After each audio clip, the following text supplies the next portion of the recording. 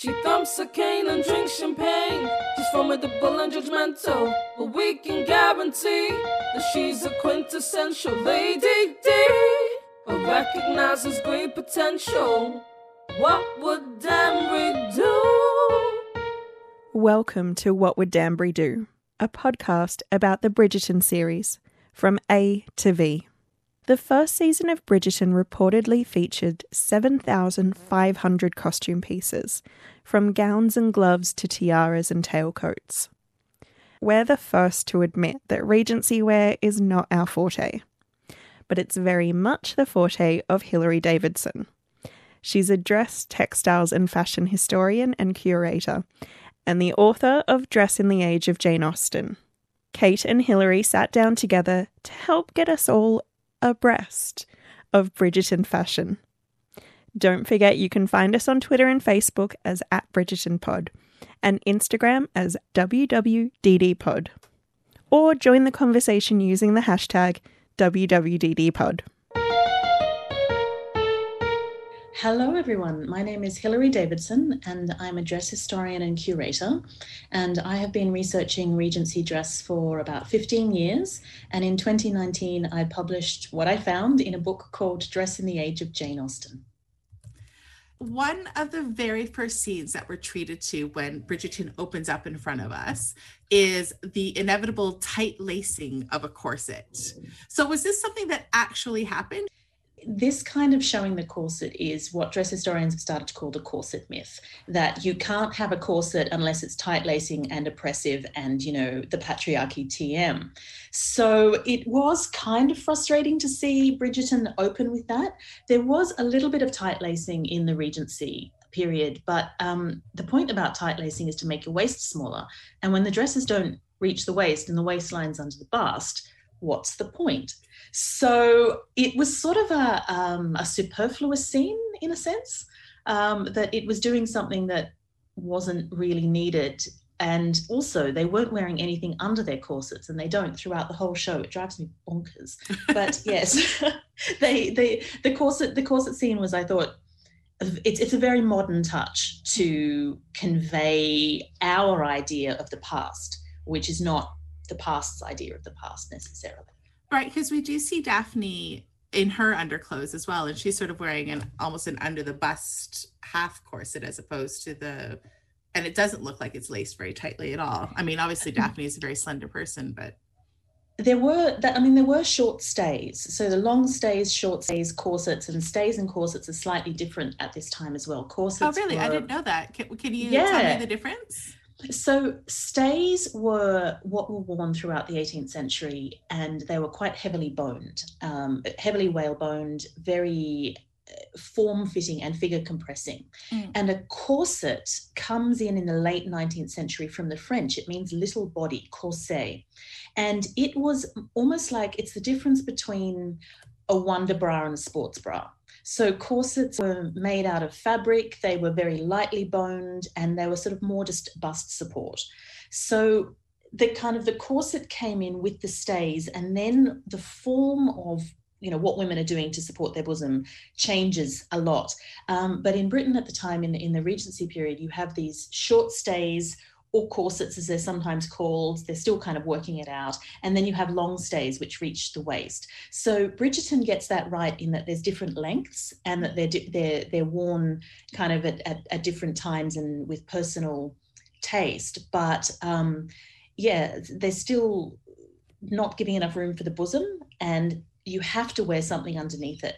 What I've been saying is, it's like if you're going to go for a run and you're going to run 5 or 10 kilometers, you don't not wear socks, because otherwise you're going to get terrible blisters. And so when there's that scene later where they're showing how the corset's rubbed, well, of course the corset's rubbed because she's not wearing a shift. And then they've got these weird Victorian, Edwardian drawers on instead of a shift. So it's sort of, it's an odd choice there. But I did like the fact that they did have shorter stays in there as well to show the variety of underwear. So this actually leads nicely into my next question, which is that we know that Chris Van Dusen has set Bridgerton up as a kind of alternate reality, with Queen Charlotte's mixed race heritage being acknowledged and a large visible Black aristocracy being established, which means that historical accuracy isn't quite as necessary as it would otherwise be. But you would think that it would still have to be internally consistent in terms of what is happening and what the characters need to wear in order to support their outerwear. So other than being bonnet free, which is a huge change, what else do you think is played with?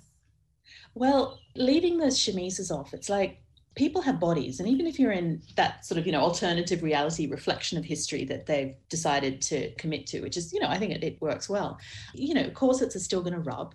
And for me, I found the way the bosom sit and what they did with the busts quite confusing, because they talk about, how they want to make it sort of sexier and more, sort of more fun and more modern. But the whole point of Regency dress for women is the bosom. And they've kind of flattened it rather than emphasized it.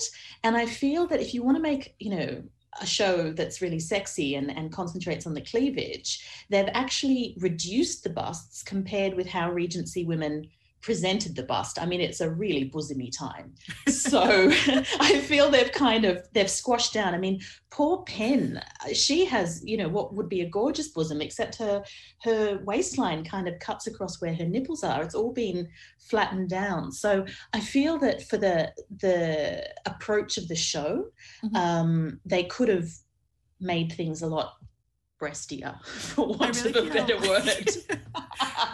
I really feel like it was a really bosomy time has to be the title of this episode.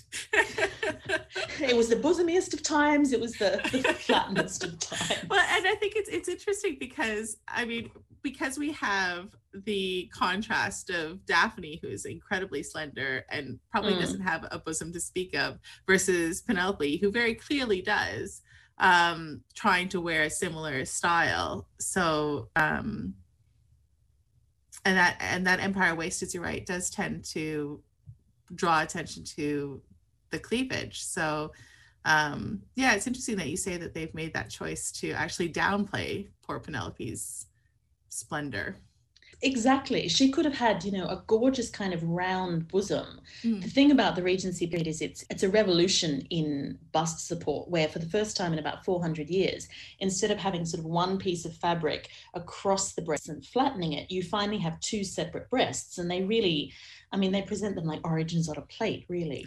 And, Penelope could have had this kind of gorgeous round bosom rather than sort of flattened. And it's the same, Daphne could have, her assets could have been enhanced somewhat as well, in a totally appropriate way. The costume designer has spoken about how they were sort of perfecting the silhouette. And I think for the men, it's great. But I think for the women, the bosom really is the key point. And when that's slightly off, it just shifts the rest of the silhouettes that they're attempting to create. So I think for me, that was the big one. So we know that clothing in many ways tells us an enormous amount about the culture and what was important to the culture at the time. So what do you think these costumes are saying about what's important to Bridgerton Regency? Well, I actually really love the fabric choices. I wasn't sure about this when they first came out in the stills, but I think they work really, really well. And I love the color choices and the playfulness that comes through, because I feel that that's actually something that is very Regency. Sometimes costume design can be a little bit tasteful, and I'm enjoying the non-tastefulness, which is sort of pushed a bit for the Featheringtons, but there's a lot of stuff in the background as well, in the extras, that is a kind of a sense of couture experimentation, which I feel is very much in keeping with the show's tone. And then also Lady Danbury, I lust after her wardrobe. The colours, the cut, that whole, she gets all the red, which is my favourite colour. The hats, it's fabulous. So I think hers is a particularly successful reinterpretation of the cuts of the Regency through a slightly more modern lens. I really love what they did with the, there's an organza pelisse, or the kind of coat that has a transparency that's very Regency, but in a garment that you wouldn't normally see as being transparent. And I think it conveys her sharpness and her chicness, and the way that she's kind of this independent body who is, moving through society on her own terms. So for me, a lot of the color choices and a lot of the exaggeration in many respects conveys that kind of sense of heightened romance land of the Bridgerton world. I think one of the things that I really liked about Lady Danbury is there's almost a slight masculine touch to the way that they've put her costume together. This hints, I suppose, at the strength of character and the power that she has, even as a woman moving through a world where women didn't have a great deal of power. Agreed. And again, it's very Regency. A lot of women's wear was inspired by men's dress, either directly or through the sort of the filter of the military fashions that were around and very much inspired by the decades of war with Napoleon. So let's talk about the Featheringtons, because in the books, they're supposed to be incredibly garish and brazen, and everybody understands that they are the height of bad taste, except that we're all kind of obsessed with their clothes because we think that they're beautiful. So is it possible that we too have really bad taste, or did they actually do it just really well? They haven't got near Regency bad taste. This is, I think, perhaps my underlying criticism of Bridgerton is that if you want to take it too far, there are so many ways you could have made it like even further that they did in the period. It's like, that's great, guys, but now rack it up a notch. So the Featheringtons have tasteful bad taste, I would say. It's still very designed, and I've got files of what I call bad Regency. You could have gone far more vulgar and off if you really wanted to. But I think it's that brightness that does appeal, and it's perhaps not what we're not used to seeing in adaptations of Regency dress. The recent 2020 Emma, I think, did it quite well with the colour, and they also did Mrs. Elton brilliantly. So she's perfectly Regency, but you can see that she's too much, and it's all just a bit exaggerated and vulgar. But I really enjoyed the colour choices, and I think what we're responding to as much is the fun in the Featheringtons, the sense of play and enjoyment and going a bit too far. And in a sense, what they do is they contrast nicely with that kind of terribly tasteful duck egg blue that the Bridgertons all wear. They're very pastel, the Bridgertons. Very pastel, very pastel. I don't understand Lady Featherington's outfits, though, because she has one dress in about 17 different colorways, and it's a very late 19th century dress. I mean, it's all about the waist, and she's got an hourglass figure, and she's got a sweetheart neckline, and it's very 1890s, and that's the one costuming I don't understand. But perhaps the actress had input into that, and sometimes actresses can be very clear about how they'd like to be dressed and appear on screen. I mean, it's that modern choice of when you find something that works for you, get it in 8 different colors. That's definitely, I mean, I was looking, and she literally only has one dress, and it's just the colorways that are different. It's all cut exactly the same, no matter where she's at. I mean, she looks fantastic all the way through. I think she found the shape that works for her, even if it's some 80 years in the future. It's completely non-Regency. Actually, under her dresses, she would be required to wear sort of a tighter corset, surely. Yes, she would have to, because all the emphasis is on the waist, where it isn't in the Regency period. So yeah, I don't quite understand that one, and I've not seen the designer talk specifically about that. So, but as I say, you never know what goes on behind the scenes and what negotiations were conducted. So, absolutely. So can we talk really quickly about the debutante scene, where Daphne and her cohort of new debutantes are all presented to the Queen, and they're all wearing white gowns, and they have these amazing white feathers in their hair. What can you tell us about that sort of aristocratic rite of passage, I suppose? Well, they're not wearing hoops. At that time, in the Regency period, they should have been wearing hoops under their armpits. The way that the costume designer has dressed Queen Charlotte and her women, she has got the idea that she dressed more old-fashioned, and Queen Charlotte and her ladies are all dressed in about 1780s fashion, which is not at all what Queen Charlotte did. She dressed up to date. But the hoops that they wear at the side to make their dresses stand out, they are hoops or panniers. They're like structured underskirts or almost baskets worn at the side under your skirt to make it wider. And this was formal court dress. So if you went to court, this was what you had to wear. And the thing is that the requirements for putting hoops under your skirt stayed even as the waistline went up in the 1790s. So by the 1800s, what you have is waistlines under the bust, and then your hoops, which should be sitting at your waist, actually kind of sticking out from under your armpits there. And it is one of the most ridiculous fashions that has ever occurred in the history of the world, in my professional opinion. And it's not until 1820, when the Prince of Wales became George IV, that this requirement for formal hoops at court was abolished. So that what the debutantes, and in fact what everybody at court should have been wearing, is a mashup of Queen Charlotte and her ladies' clothing and then all the debutantes' clothing. Because the point at court was everyone visiting was conforming to the highest standards of etiquette that are set by the court. So the Queen and all her ladies dress in a certain way, and then visiting the court, you have to dress the same way. So in a sense, that contrast between Queen Charlotte and all of these gorgeous young sylph-like debutantes, the contrast shouldn't be there. They should be mirroring each other. But I'm picturing a whole pile of very young women, essentially with the silhouette of a traffic cone. Yes, but with less grace. Right. Imagine if you stood in front of a bookshelf that came up to about bust level. Right. And then you draped a sheet over you and the bookshelf. And so they were sort of squares, stuck out behind. They come out like shelves at the side. It's not very flattering. I mean, you really don't want to put all your gorgeous young actresses into that kind of fashion. Would it have been possible to make it the kind of deep curtsy that they're required in?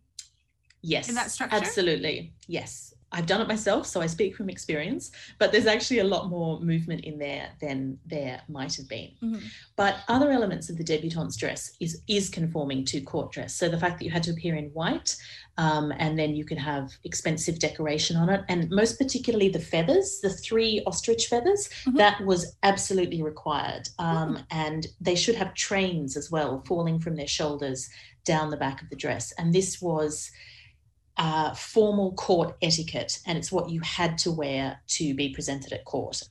There's no real reason for it except custom and tradition, but also knowing how it is that you have to conform to what is done. While we're talking about Queen Charlotte, can we discuss her wigs? Oh, they're fabulous. Aren't they? Aren't they fantastic? But if we're talking about sort of mirroring fashion and the aristocracy expected to conform to what the Queen is leading, but she's the only one who wears these fantastic wigs. Everybody else has quite what is expected to be quite natural hair.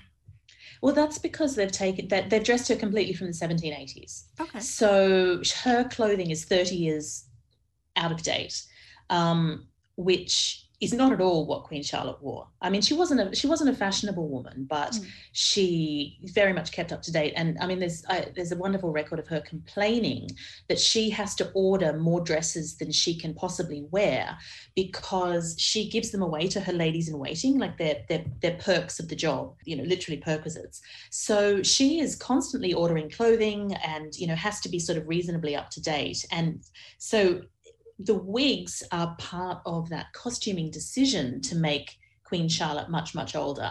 And then they partake of that fantastic late 18th century kind of exaggeration and excess. I mean, in the Regency period, people are still wearing wigs, but they're natural looking wigs. So they're not as easy to spot. It's interesting because we've talked about Lady Danbury and her quite powerful dress and the Bridgertons and their incredibly very tasteful and refined dress. And you say that Queen Charlotte's dress is stuck 30 years in the prior. Is that about the time when her husband started to struggle with his infirmity? It is. Which may be another reason that they decided to place her back there. pause her in that time back when she was happy, I suppose, or in a happy family. So almost create a situation where she doesn't move forward because her husband is no longer able to. That's a really good point. I think that's probably underlies the decision as well.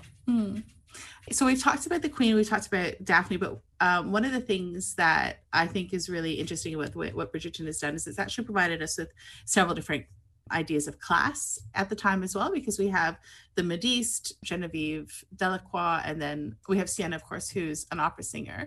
Can you give us a little indication of how dress would change for each of those women? Well, first of all, modiste is completely a French term, and I've never seen it used in Britain. Right. Yes, she would have been a milliner, Right. a milliner or a dressmaker. I sort of was surprised to find her as a modiste, and also her output far exceeds her capabilities. She would have had a lot of women working for her. There did appear to be only one dressmaker in the entirety of London, and that was it. It was, and then she, the disparaging comments about young women who've got nothing better to do but sew. Well, I mean, that's how she makes her livelihood. So, I mean, the positions of the working women. Obviously, Sana, we see her in costumes more often than not, or in her underwear without a chemise. And at least they do show the working women, but for a performer, it's a different aspect. It would actually be more like the aristocratic women's, because she's on stage a lot, and when she's off stage, women like that often had more aristocratic lovers. They got great clothes, so her class is not necessarily reflected in her dress in a way that it would have been for, say, the middle classes.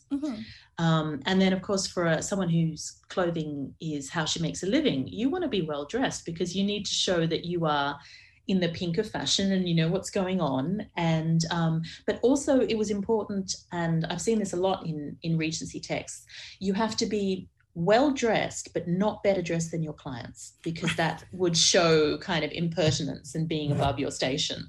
So it was a kind of a borderline, like, I've got taste but you're going to have more taste. Talking about Sienna and how we see her in various states of undress, can you please explain to us how underwear works, that she is able to have sex in public quite as often as she does? Well, quite frankly, Regency women didn't wear underpants. There's nothing going on under there. So all you have to do is hoik up your skirts, and voila, it's much simpler. Like, jeans and knickers make it a lot more complicated nowadays if you feel the need. Let's transition to the men, because we've talked a lot about the beautiful dresses. But what was Anthony wearing that he was able to have sex in public quite so often? Well, the advantage of Regency trousers is that they have much bigger flies. Okay. So now trousers have a center fly, which, zips or buttons down the middle, and then, have a belt. But in the Regency period, they had 4 front flies. So you kind of do your breeches together at the center underneath, but only with a couple of, a few centimeters down. And then you kind of have this flap that comes up and then buttons over that fly as well. So it's a kind of a more complicated arrangement, but how do I put this?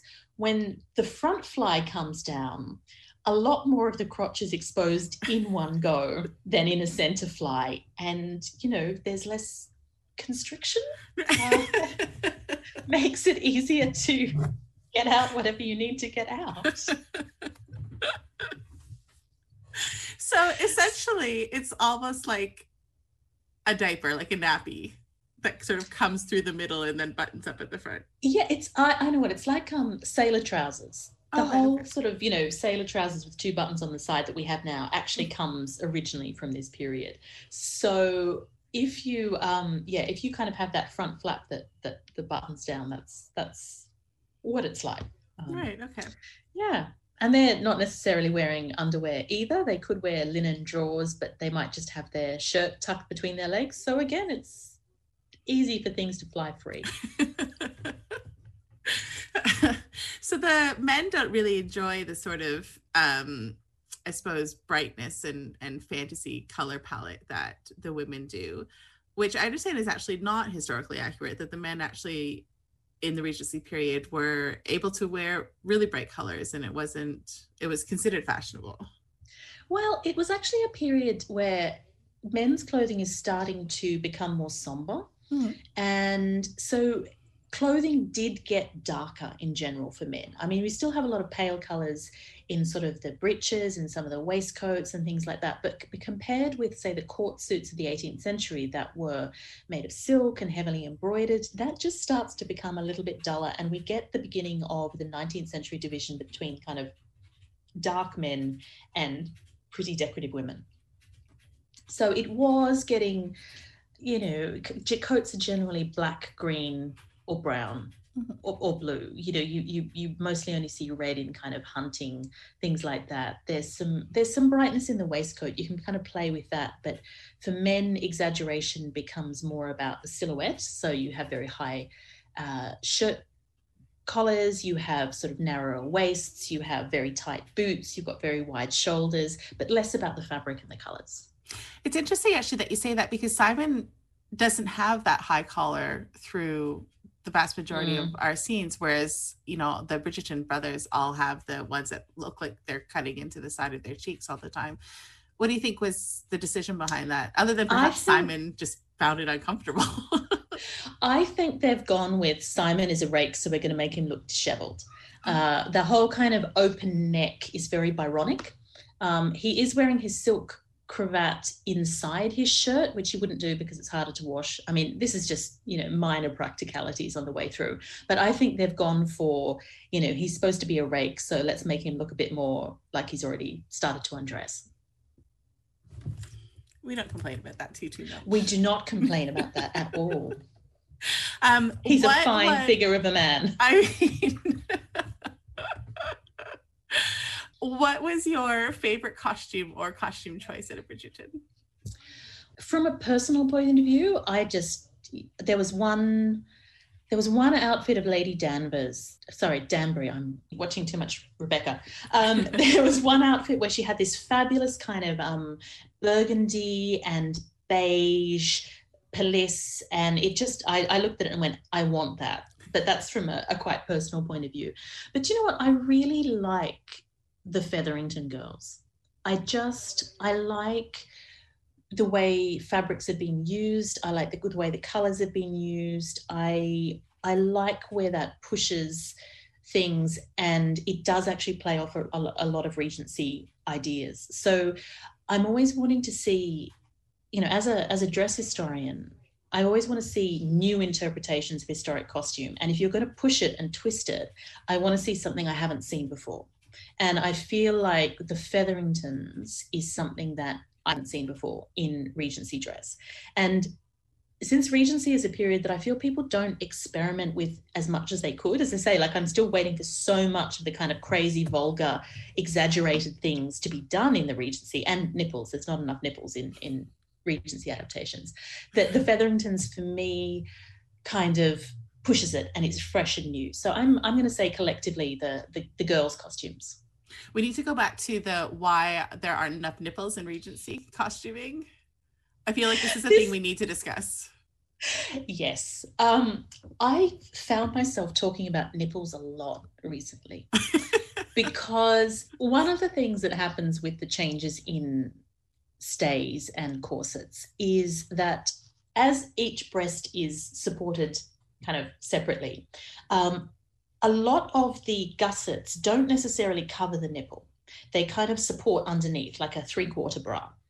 So what you see if you start looking, and I apologize to the listeners because I assure you, once you start looking, you can't unsee how many nipples there are in Regency dress.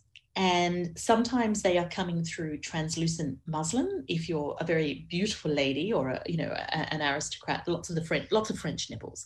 But there is a series of oil portraits of all of the daughters of George III, and you can clearly see them high beaming. And I've seen pictures of satin evening dress where, a very respectable woman in pearls and satin. And, she's had her portrait painted by Thomas Lawrence, one of the great painters of the period. And she's got visible nipples. You can see them coming through the dress.